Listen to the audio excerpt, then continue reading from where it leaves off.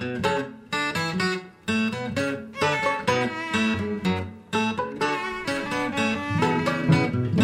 is Pretty Much Pop, a culture podcast combining all your dreams into a giant vat whose contents will be distributed to each citizen according to their spiritual density. Today we're discussing the Sandman comic by Neil Gaiman that began in 1989 and the first season of its recent TV adaptation. I'm Mark Linsenmeyer, and I'm also going to go on record and say death is for suckers in hopes that higher powers will respect my sass and make me immortal. My name is Anthony LeBlanc. I am a comedian and actor and acting coach for Nickelodeon, and I worked for many years at The Second City as an actor, director, artistic director, and executive producer of the company. My name is Sarah Lynn Bruck. I am a writing professor and writer. And am I dreaming, or are we about to do a podcast about the Sandman? I'm Al, and I'm just trudging my way through the monomyth. All right. We were going to do this with the normal group. It turns out, even though Lawrence is a comic fan, he had never read The Sandman and wasn't going to. So I imported Anthony, who has been our comics guy for a few episodes, although you were on Batman with Lawrence.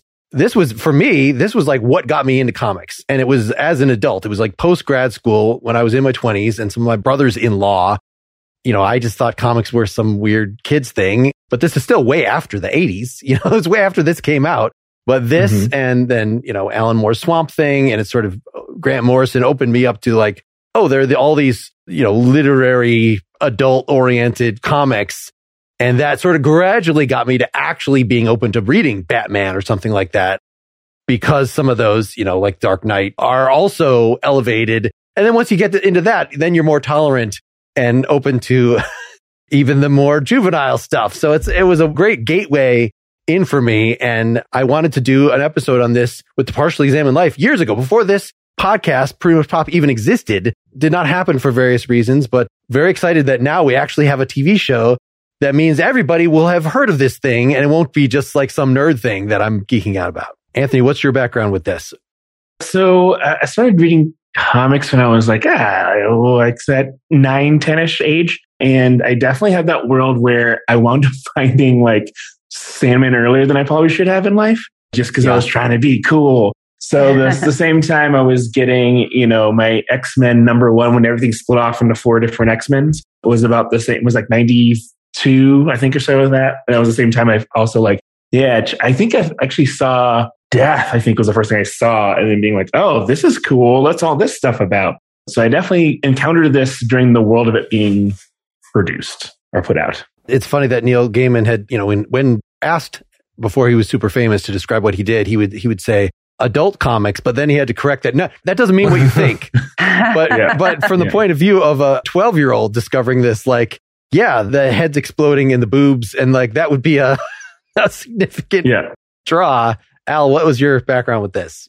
Yeah, well, similarly, so I discovered this in the school library, and it certainly shouldn't have been in the school library, probably. And I think I was 12 or 13, and I'm pretty sure that to this day, one of the only horror or gore tropes that I really can't stand is anything to do with self-mutilation. And I really think that discovering the Sandman stories at that age is probably what set that off. So yeah, it was certainly the first comic I read that was anything other than a standard Marvel superhero comic. And it was a really big turning point in terms of developing my genre fiction tastes. I think Neil Gaiman's whole world of storytelling really set me on a very specific path in terms of what kinds of like fantasy fiction I would enjoy even now. So it's like hugely influential on my taste and a really big turning point for me. So Sarah Lynn, I know you're newer to this, but this is not a comic. It's a graphic novel. It's yes. Yeah, I am absolutely new to not necessarily comic books or graphic novels, but Neil Gaiman, I've been following on Twitter, and I'm a writer, and he's very friendly to other writers, and he's a friend to especially new authors. And I was curious about The Sandman once I saw that this show was going to be produced, and I was really excited when you suggested that we talk about it, because that gave me the excuse to kind of dive in. But yeah, I went into this with no expectations. I watched the show before I read some of the issues of the first volume of the comics. But, you know, I was not a Sandman stan by any stretch before watching the show. And one of the things that was so daunting about maybe doing this with the Partially Examined Life earlier is because I had read the whole run, the initial run through 96, and felt like that was the novel. And that's what we should talk about. We're not trying to do that today. I have not reread all that stuff. It's basically the stuff covered by the show. So volume 1, I also discovered just last week that this Audible had been prodding me with this. Here's a free thing. It's Sandman. And I was like, come on, an audio version of a graphic novel. What is the freaking point of that? But I finally got down to listening to Act 1 of it this week, which is pretty much the same length. A couple additional episodes gets to the performance of Midsummer Night's Dream. It's kind of one of the next thing, which has been hinted at in the show, that he's interacted with Shakespeare. And so we get to learn more about this. I don't know. It's great that there is this long arc, even though we're only covering this first chunk of it, because they let a lot of things dangle. They introduce characters like, why did you bother doing that? Why are Cain and Abel even in this? It's like, well, just give it some time. Next year, the year after, they'll do some more with these characters. There was a lot of confidence, I thought, in this first season because they were giving us a lot of open threads that I was like, well, they're definitely betting on a season 2. That's for sure. What are you guys' initial impressions of the show as a way of, just to finish my recommendation, the audio thing ended up being excellent. And it's actually the way I reviewed. I didn't reread the whole comic, even of this point. I sort of flipped through it, but the audio version is like every single bit of dialogue that is in the comic is in this audio version, plus some additional stuff that presumably Neil Gaiman or maybe the adapter wrote, but Neil Gaiman actually narrates some of it. So it's like describing what's on the page in a very dynamic way with lots of, James McAvoy is the lead and Kat Dennings, actors you've heard of. So I would have been okay with that. But, now we get this visually realized thing. Was it all you hoped and dreamed? So I went into the show desperately wanting it to be absolutely perfect, and it wasn't perfect. And I think some of the reasons why, so some of the flaws in it, I think are really interesting in terms of what it takes to adapt a story like Sandman from the comics to the TV. And I think part of what makes it interesting is related to what you were talking about, Mark, in terms of like dropping little bits of stories that are maybe going to come into their own later on. But so much of it was brilliant. I thought so much of the casting was incredible. A few of the minor characters were a little bit grating, but overall all the performances were brilliant. And 2 or 3 of the hours of TV were really close to perfect. I think everybody probably, hopefully everybody agrees that the episode in the middle where they have the 2 short stories was a really terrific hour of television. And was it episode 6? They have The Sound of Her Wings and what's the other story called? That's the one that you referenced in your intro. There's a name. It's the guy that lives forever. The guy that lives forever. Yeah. That I thought was really made the whole series worth it, just to have that hour of TV to be able to go back to.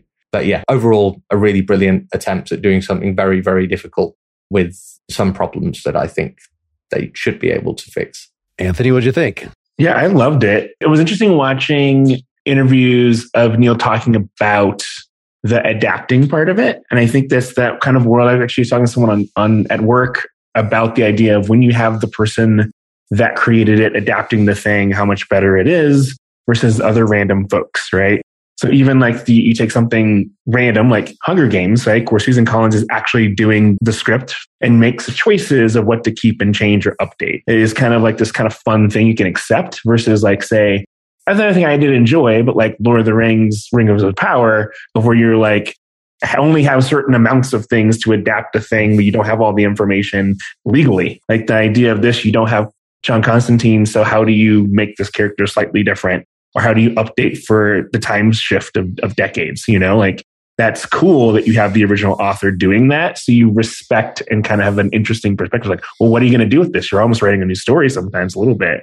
And that's fun to get. Well, when he first wrote it, it's a DC property. Is that right? Or how is it? Yeah. So it is a DC property. Was he a hired gun for DC to write this? Or did he already create? Do you guys know what the backstory is on that? Because I know that he felt a little bit confined by that at the beginning. And you can see that in the opening issues. And it seems like he had a little bit of a do-over here with the show. I think it's entirely normal so Alan Moore had done Swamp Thing before this, which is an old character that he reintroduced. And that was sort of, I think, what kicked off the Vertigo adult-oriented. That's where John Constantine first appeared. Yes, they created that character. And so Gaiman was doing the same thing where, and I think what I just heard is that he wanted to revive an earlier version of the Sandman.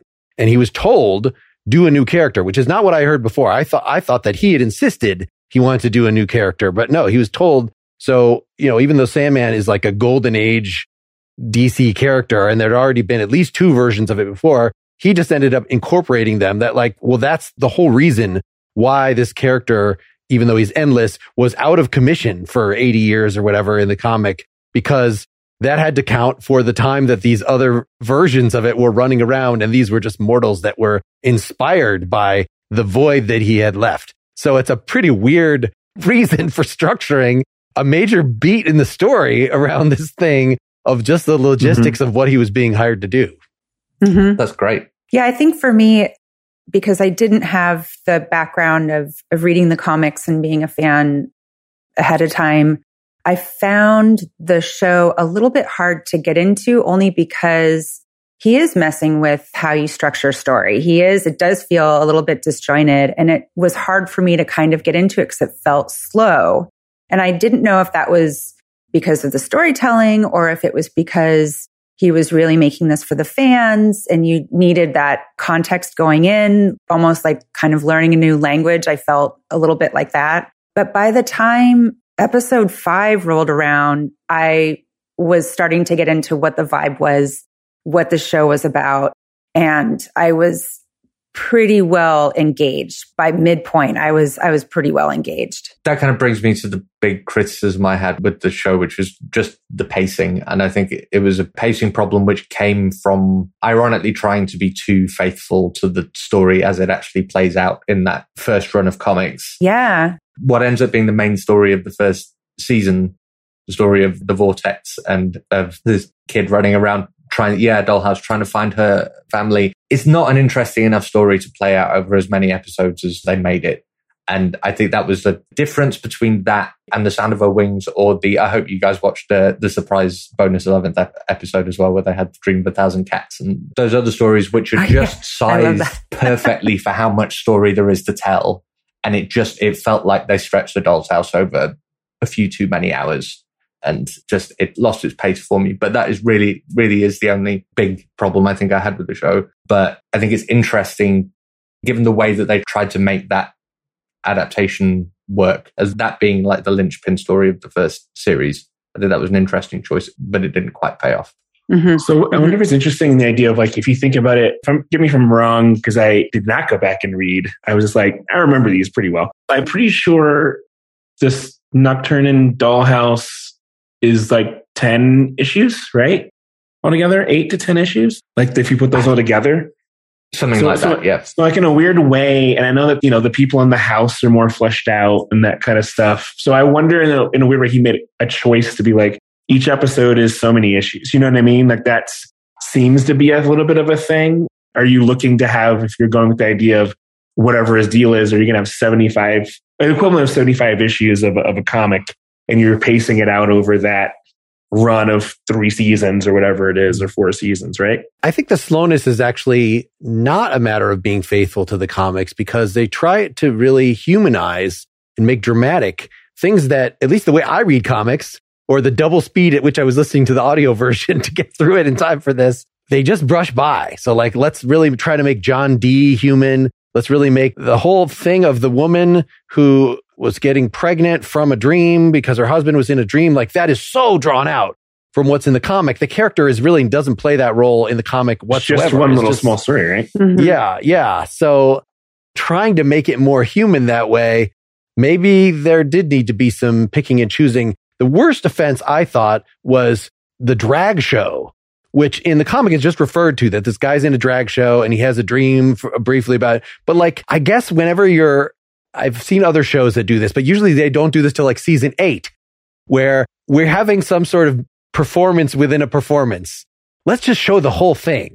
Like, don't do that. Don't show a whole song. It's not necessary. And I do feel a lot of that has to do with updating, right? And that's where I would say a lot of the things that are in this, especially going into the housemates, is more updating. It's the idea of like, you instantaneously have people that at the time are kind of like, oh, this is not something I've seen in comics, to like, oh, this is something we expect. And so I think you get a full drag show because it's then having identification of characters and people that look like humans that we are able to represent. And I felt like that was part of the case. So like you saw more of the uniqueness of the people in the house because they do happen to be a very diverse group of humans, you know, and you're highlighting that now in half of your season, where you now have a character that is a drag performer or two women who are unidentified what their relationship is, you know, and that kind of gives you a little bit of that 2022-ness to your story. Yeah. And that found family also, it took place in Florida. That's just so random. It didn't feel like Florida to me. And I would also ask a question to maybe our wonderful writer who loves his work. Like, I feel like going back to like, I'm trying to remember the episode's name, The Doctor's Wife for Doctor Who. Like when he does television, it seems really weird and oddly paced versus to like what normal television would happen, you know? So like, I thought about that episode of Doctor Who and be like, I love it so much. This is weird. There's a lot that's similar to Doctor Who in the way that this show has been put together, especially the best of it. Because one of the things that I like most about the just kind of short stories that they told a single episode, the kind of bottle episodes that they had, is it's one of my favorite kinds of stories you have when you're telling a kind of overarching narrative about a larger than mythological life figure like the Sandman or the Doctor, is where the story just happens around the fact that this character exists, and you get to tell stories like in The Doctor's Wife, where you're just drilling into the relationship between the Doctor and the TARDIS, which is just something that the show takes for granted most of the time. Or like The Dream of a Thousand Cats, where you've just got like the fact that cats can dream. You just put that together with the existence of the Sandman, and you get this incredible story. But it also speaks, I think, interestingly to what happened. One of the problems maybe with trying to adapt Neil Gaiman, which is a thing in the American Gods adaptation as well, which is that a lot of Neil Gaiman's ideas work fantastically well in comics because they're very interesting. Lots of them are very interesting, only at a very shallow level. And it's something I think he kind of makes fun of himself when he's putting ideas in the author's mind in the Calliope story, when he's giving him like all of these silly ideas like two old women take a weasel on holiday. And you think, well, that's exactly the kind of thing that Neil Gaiman could get a one panel gag out of. But as soon as you try and stretch that over an hour of television, it's kind of, maybe that's where some of the pacing issues come from. Is that some ideas that kind of work really well in 2 pages maybe don't stretch out that. And that's what I was thinking, that idea of like The Doctor's Wife. If for folks who don't know, that is an episode of Doctor Who that he wrote. And that when it's something original for TV, it is not different than what he writes. You know what I mean? Like, so it's not, I think it's less of an adaptation of translating and more like a choice. This is how he likes to create television. Just him in different media. It's an anthropomorphic version of like, I take a thing and I make it anthropomorphic, and this is my thing. But if we have this central character who is also so passive and in some ways unsympathetic, you know, he's kind of a whiner sometimes, and it's tough and then you put him in a glass bubble for a while. And for me, because I didn't have this history with the comic book, it was hard for me to latch on right at the beginning, because this guy, I was like, am I supposed to care about this guy? Because I didn't until he started having that walk and talk with death. I cared about him because she did. And I have to say, he's a tough one. He's a tough protagonist to root for. So let me throw this journey out here. Think about the fact of like, which is like interesting working with kids from my job. So many people are in love with the late 80s, early 90s right now. Like The Cure is very popular again. Nirvana is very popular again.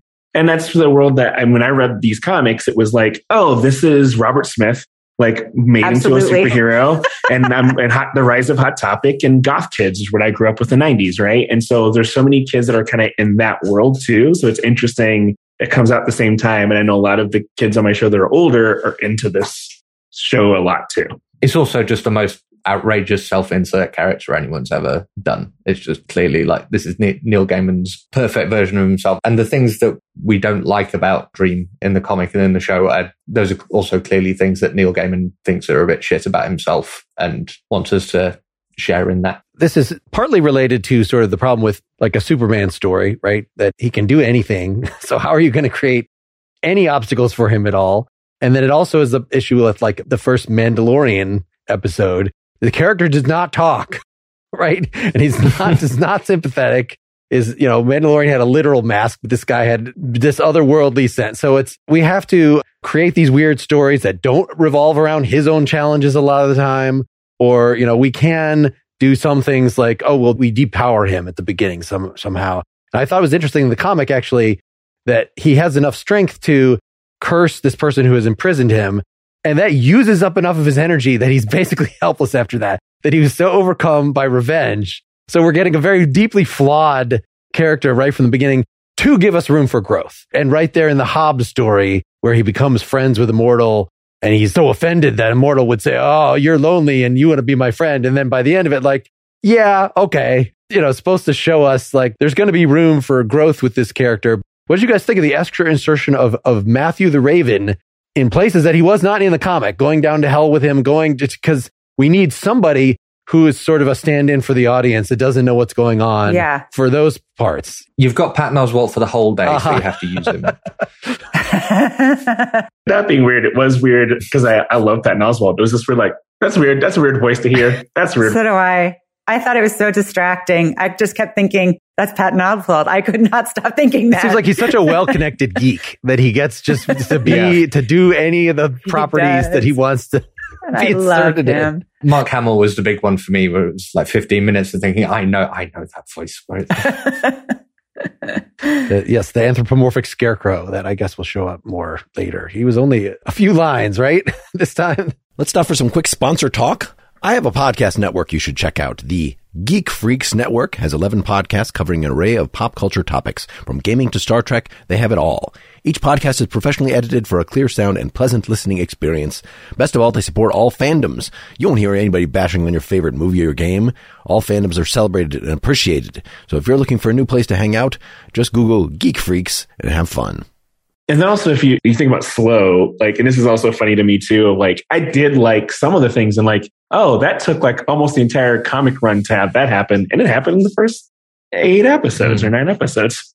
And that was kind of cool. Like, as far as just like, was the new character Lucent stuff, like the Lucien, but like in that version, like you just get the acceptance of like, okay, you can do stuff much sooner. Because that doesn't really happen until a little later on, right? As far as the dream accepting the work that is happening in that kind of world of like, am I wrong? I don't remember exactly what happens beyond these episodes, but I feel it's like in like issue 30 or something. The character's definitely made more human and relatable. Like, it's basically just Alfred the Butler in the comic. Like, there's this. And then later on, it becomes more Alfred-like. We're like, oh, Alfred's doing stuff and he's making stuff happen, I felt like it was unearned. The whole, I'm supposed to care about this dragon dissolving. Like, no, I don't care about this. Why is this? Oh, what a sacrifice is being made here. What magic. I don't know. I was not immediately seduced. I'm afraid I was. You were. Totally, yeah. The cuteness of the CGI gargoyle just got me immediately, and I was devastated. Wait, was that Gregor? Gregory, yeah. Gregory, yeah. Okay. Yeah, I wasn't invested by that point, so. No, fine. It did seem to happen kind of quickly though, and I was looking forward to Cain and Abel having a bit more setup time. They're a really great pair in the book, and it's kind of weird that everything had to happen. A lot happened over those first couple of episodes. I mean, did they even explain in the TV show? There probably was a line in there to say, "We're Cain and Abel from the first story." Oh, because this is a land of stories, and so it's not that these are like the ghosts of Cain and Abel that were real people.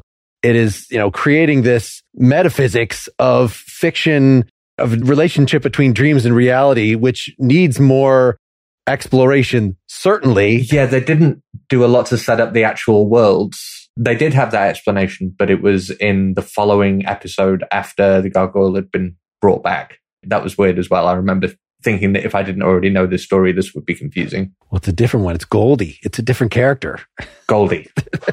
Yeah, we've talked a little about how it was updated. Any other thoughts about, we're not only going to have Matthew the Raven there for longer, we're going to have the Corinthian in there longer, actually helping the people that initially trapped him to make him a big baddie for the whole season. I don't know. These seemed like reasonable, dramatic moves to me. Yeah, I like that. I mean, he was such a funny character, and it could have gone sideways with that character. But I thought the actor, his performance was fantastic.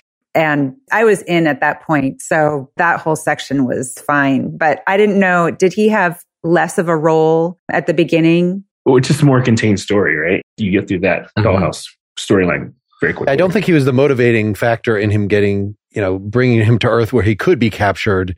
If that is in fact, they were implying some sort of causal connection that if he hadn't gone out and Lucien is in fact worried about him going out. Yeah, none of that was in the comic. He's just summoned directly from the dreaming, I guess. Like, why not?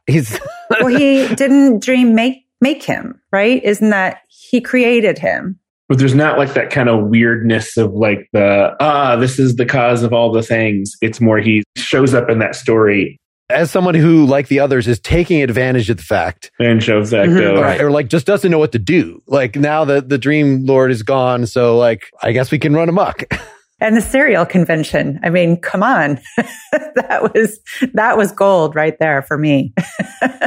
Yeah, versus him being the puppet behind the scenes, making everything happen. That's not what happened. Yeah, Al, I'm surprised that you found the dollhouse so stretched out because so much of it was devoted to the serial killer convention. Did that not add enough? I don't know. It just didn't hold my attention for those. I think it was 3 or 4 episodes that it was spanning, and it just seemed like far too much. Just seemed like a lot of like going from one place to another. And I don't remember a huge amount happening. It's like I remember the ideas being like toyed with, like the serial killer convention and like the house with the weird people in it. So much more of the abused kid. Yeah. So much more of the abused kid. And none of it really felt urgent or like it needed to go on for as long as it did. I don't know. It felt like wasted real estate. A lot of it. It felt weird to have like flabby sections.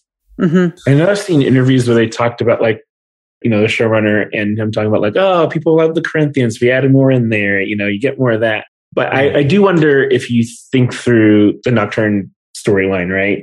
Of that's weird. You also have 2 or 3 characters you can't use.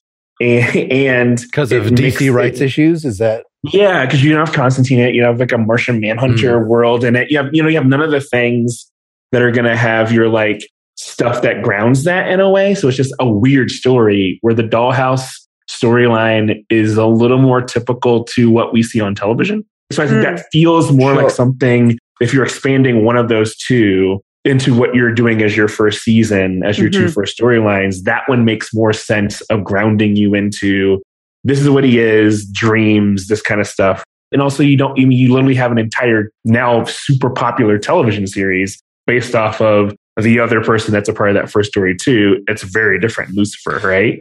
So I wondered though if some of the performances, they felt like they were in a different stories altogether. Like I didn't necessarily I believed Corinthian, but I don't know that everyone else was as affected by that character as maybe I thought they should have been. Nothing against this poor kid actor, but Jed, the brother, he just seemed so light and nothing really bothered him. And I was like, your mom left, you were abused. Now you're being kidnapped by this literal nightmare. He just didn't seem to hold on to that trauma, which good for him, but it didn't seem very realistic. And that didn't pull me in that storyline. If there was ever a show that was going to have tone problems, it would be this one, I guess. In terms of the pacing of the season, I take everything you were saying. I think everything you're saying, Anthony, is right. I guess my thing is it probably just seems like it could have just been a shorter season.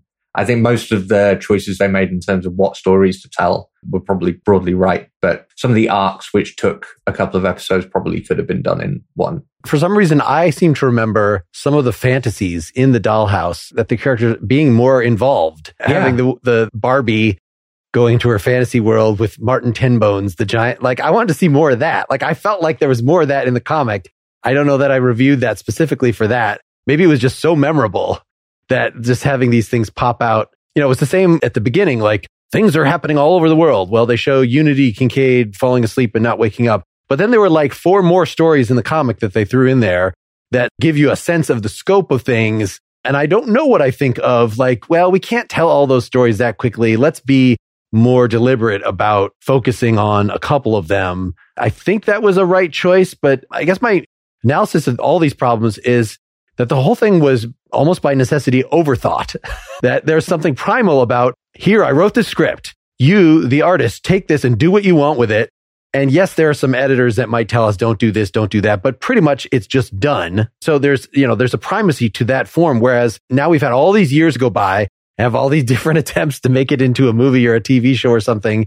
And now we're finally getting it. Then of course they're going to overthink everything so much. It's going to seem like it was put together by committee. I just think that's going to lead to tone problems and some sterility. Like, you don't have a primary artist who that this was just their immediate splat against the wall. There's something that's going to be very primal and awesome about that just can't be in this. What we think of the thing about also the world of, like, I think you went with safety, right? Is that you took the safest story that makes the most sense of a murder mystery, so to speak, or a serial killer world, right?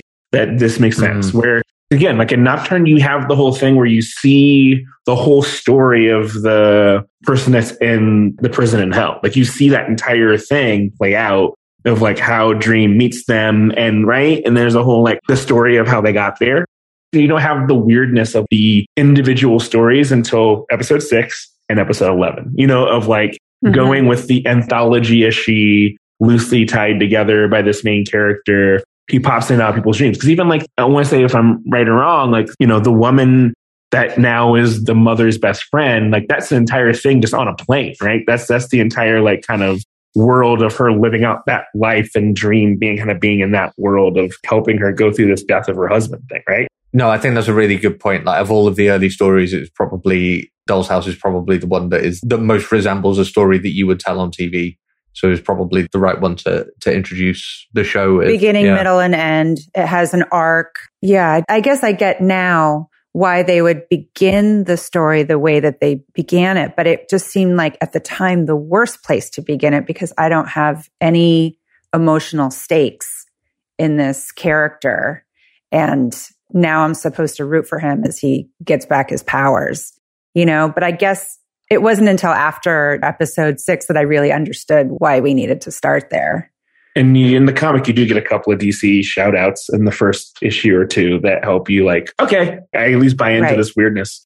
Right. I think it was just always a problem with the comic that when I was thinking of like recommending the comic to people, I'd kind of say, can you just start with the Doll's House? Don't read this Preludes and Nocturnes, because it not only has the Martian Manhunter and things from DC Comics that if you don't care about that, if you don't know about that, it's not going to resonate, but it's just tonally weird, and compared to the rest of it, which has a certain relaxed, sublime character, which is exactly what we're talking about and what's great about the episode with Death. So I'm surprised they did as good a job as they did with it, frankly, in terms of making this something that we're going to provide a texture, we're going to give you time to breathe, we're going to have really nice music, we're going to have really nice visuals. Of course, people complained about the Netflix lens issue. I just read about this. Why are the edges of the frame, like when he's just going to the mansion at the beginning of the thing, why are the edges of the frame blurred? There's just weird visual stuff going on that I wasn't, anyway.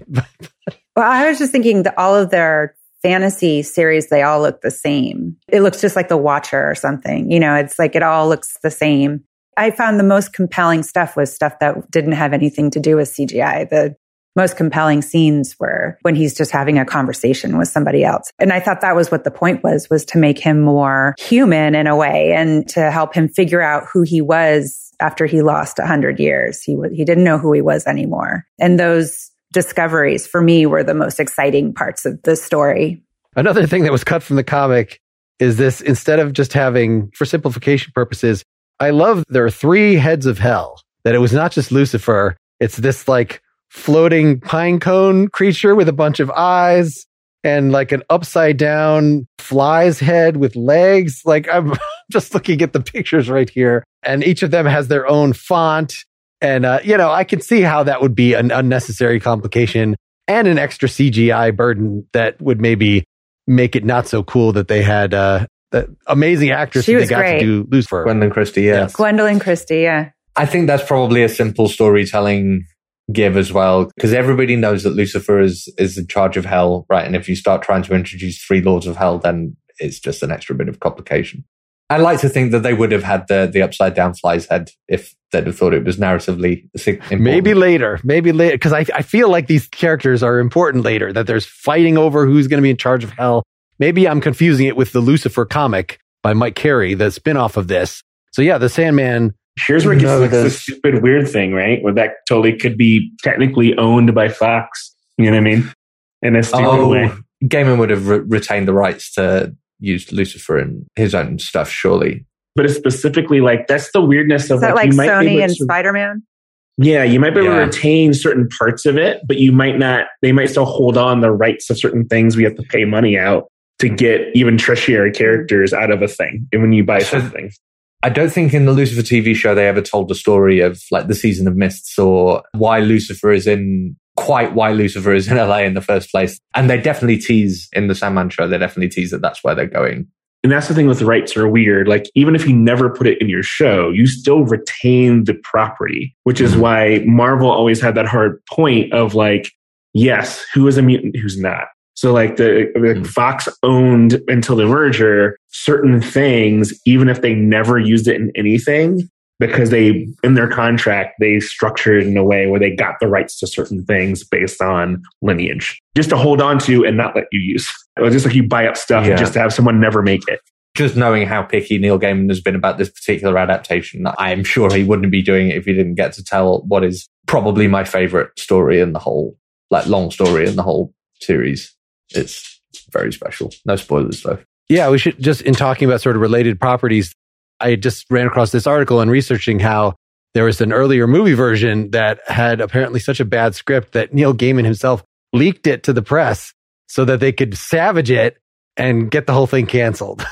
But that's was that with Joseph Gordon-Levitt? No, it was before that, I think. Oh. Yes, the Joseph Gordon-Levitt thing, I was disappointed that, because picturing him doing this character, like that was pretty exciting. Maybe he was already too old. I don't know, but was he attached to a version of this version of the show, or was it? It was a film. It was going to be a film. Thing? Oh, it was a movie. Yeah, and that rights thing is weird. Just because, like, even on the current show I'm on right now, where we're doing a live action version of the animated show, the animated team has seniority over us of what we can and can't use in our TV show. Where if we want to use a character, the character has to be accurate to the animated character when it's cast, and also some things they just won't let us use. And it's just that, and we're in the same company, we're all owned by Paramount, where there's just that weird thing that happens around how contracts get structured in weird ways, that they come up in weird ways. Well, I'm sure in the end, and this is probably what's going to happen, the rights are bought in a certain way to be able to have access to things. Is a reason why probably it still has that WB, similar logo that all the Berlanti shows have, to make sure that you still have the rights and access to stuff. But even in that land of the Berlanti versus movie stuff, in the pre-now James Gunn world, which hopefully will be better, you have a difference of just who can use what, and the argument over like what can show up in Smallville, what can show up in this thing, what can't show up in this. Is this the same thing? And it's all technically the same company. So did any of the rest of you spend any significant time with the show Lucifer, which I coincidentally with some I watched with my wife, and we just finished the whole thing this week. And the last season I thought was actually pretty damn good, even though this is a show that when I watched the pilot, it's like, we're going to take this character, and I just read, the Mike Carey whole run of comics. We're going to take this character and make him in a cop drama. Like, this has just seemed the laziest bit of TV writing I've ever seen. And I was disgusted with it. It wasn't until like a bunch of people recommended to me that I'm like, okay, I'll return to this, convince my wife to watch it. She was, I don't know about this. This seems super cheesy. But then it sort of grew on you. And, it's good sort of comfort TV, not that different than, I don't know, Psych or these other shows, Bones, these. And it has some sort of, yes, it continues to be cheesy, but it has some sort of metaphysically interesting things, I don't know, about in setting up the world. And, hell is just self-actualization. It's just people torturing themselves with their own guilt. That's why the devil is not actually bad for torturing you. He's just, helping you do what you're trying to do. It's some weird stuff. That's one of Gaiman's big ideas, isn't it? But I never got further with the show than the pilot, because I had the same reaction as you, which is, this is a character I really like, and they've done terrible things to him. So I'm going to leave it there. Other people recommended it to me, but I didn't really start watching it until after the Crisis on Infinite Earth crossover.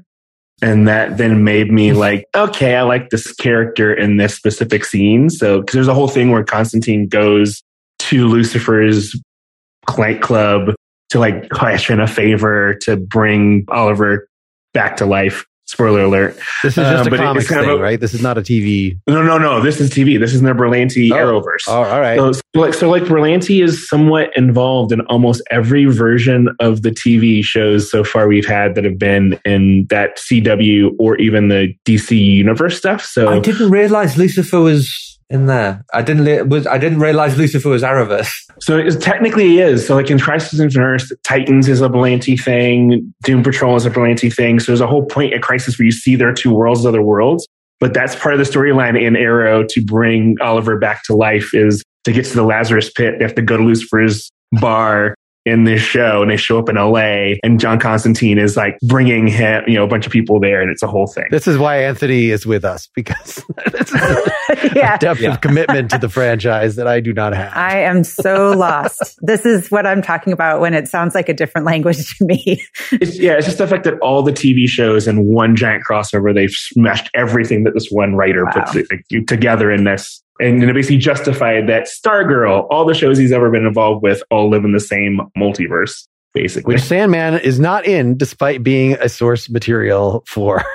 This is definitely a different Lucifer, a different Mazikeen. They're not fun-loving. Yeah, different Constantine, so it's like, because Constantine's on Legends of Tomorrow, which is also the same actor who played Constantine from the TV show that is a separate TV show. Yeah, so it's impossible to cancel TV shows anymore, because I watched that Constantine with my son and that seemed like a pretty good show. I had read all the Constantine comics, or at least, quite a few runs of it through its better authors. There's so much juice available there. The show wasn't great, but I wanted this character to persist in some way, and not just as, did I hear something about Keanu Reeves, Constantine Wasn't 2? he in a movie? They're doing a second Constantine, and I think Keanu Reeves is going to be, the character again. A character modeled after Sting as a young person, as British can be, and blonde, and then having Keanu, whatever. Whoa. It was an okay movie, I thought, at the time. I haven't revisited it ever.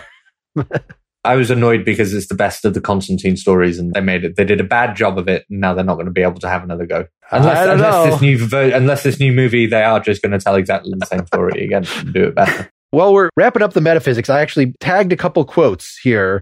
So at the end of The Doll's House, the character, what's her name, who was the Vortex, is writing her story. Rose. The whole thing starts as a very H.P. Lovecraft thing. And so this is, if my dream was real, it means the world's about as solid and as reliable as a layer of scum on the top of a well of black water, which goes down forever. And there are things in the depths that I don't even want to think about.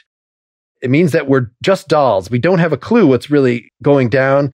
We just kid ourselves that we're in control of our lives while a paper's thickness away, things that would drive us mad if we thought about them for too long, play with us and move us around from room to room and put us away at night when they're tired or bored.